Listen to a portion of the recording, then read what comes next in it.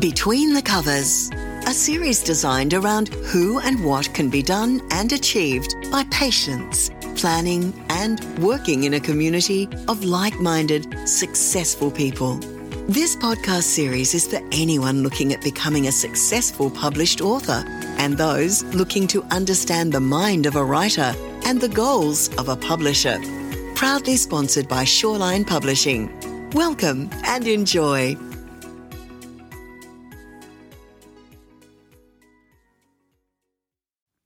Good morning. This is Monday's Ballarat Today here at 3BA. Well, we love having characters on this show, especially local characters who are doing amazing things.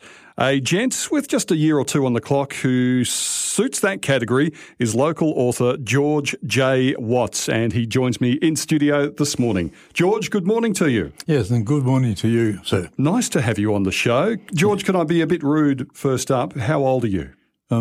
Too old, but never mind, I'll tell you. 91, I hear. Yes, I'm 91 and going strong. Actually, I'm looking for another wife. Just a joke. Just keep that down, George. Now, George, you grew up in the Great Depression in Melbourne, in suburbs like Fitzroy and Collingwood. Tell us about that period in your life. I was born with my mother and when it came to a situation, my mother ran off with another man, and my father, being an alcoholic for some reason, that he kept me. And for the next 11 years of my life, I learnt another part of life. Even my school teacher told me once that you should have more education than what you have now. But my dad used to always tell me on the bottle cart, he said, Georgie, Jumbo he used to call me, he said, I'll show you how to do a good deal. He said, if you can always do a good deal, he said, you'll always make money. He says, then no school will ever do that. So with that passed into my mind many days and many times, I didn't want to go to school. Yeah. I mean, in fact, George, you couldn't read or write to start with, and now here you are as an author. Yes. It's an amazing tale. Well, I couldn't read or write, and when I got married, I was fortunate. I married a school teacher. I think I set my minds on something like that. I think you did. Tell us about your dad's job and what you did for him. Well, my dad was a drunkard, but he loved females.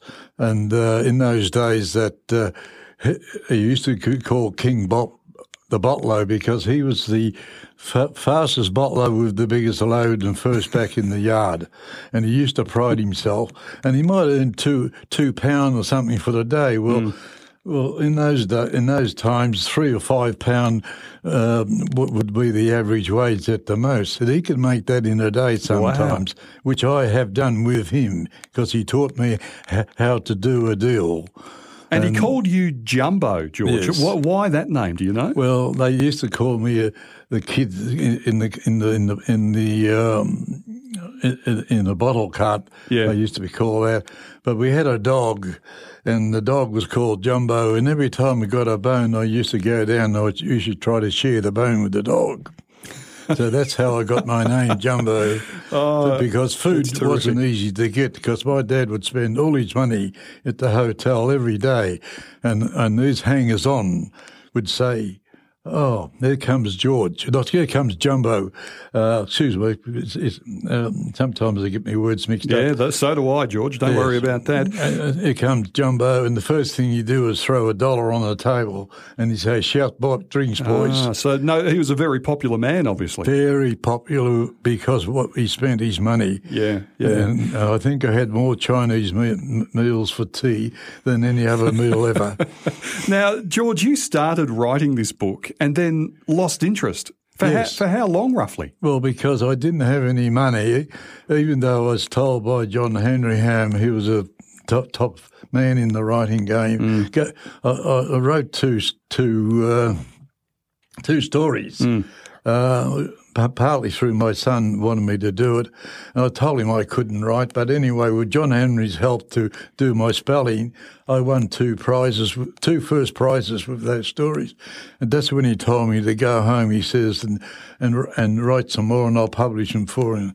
Well, anyone, I suppose, who was a writer, but I wasn't, would have thought that was a wonderful opportunity. Oh, yes. But 20-odd years later, I think it was about 33 actually, that I decided to write my life story, but I didn't publish it for another 20 years, which is now. And as it's turned out, that I could write, I didn't realise that I could. My style of writing was different, and some of the comments I got were very strong. Yeah. King Bob and his boy Jumbo, the story of George J. Watts, is out now, but you're not stopping there, George. In fact, you've got a collection of short stories in another book coming out soon. Yes, well, I did that because some of the stories that I didn't put in the first book, there wasn't room for it. And there's about another 15 to 20 stories of my life. It's shared with a few stories, maybe about another 8 or 10 or 12 of things that I saw, and some happened in a different sort of a way. Some were true and some were not, but when you write that, not every story that you read is true, but 90% of mine were. Well, I love what you've done, George. That was at my age when I was an adult. Okay. George, can I just get you back to the microphone a little? We need to hear you loud and clear. That's terrific. George, what you're doing with your books and your stories is you're capturing a real part of Australian history that might not have been told. Well, I never thought about that when I wrote it. I have got another lot about that, which I haven't written yet. Okay. If I'm capable, I may write that too. Well, we would like to see that. And the other great side about this that is you publish through a Ballarat publisher in Shoreline Publishing. Yeah, it's terrific that a local company gives up-and-coming young authors like you, George, a chance. Well, I often tell my wife that I'm going to live to 100 or maybe more. I reckon you have got a big chance. So look for Lunch Boy and other stories soon, but King Bob and his boy Jumbo out now through Shoreline Publishing Group, based here in Ballarat. Author George J. Watts, thanks for your time on Ballarat Today. I thank you. We hope you enjoyed this episode of Between the Covers, produced by Shoreline Publishing.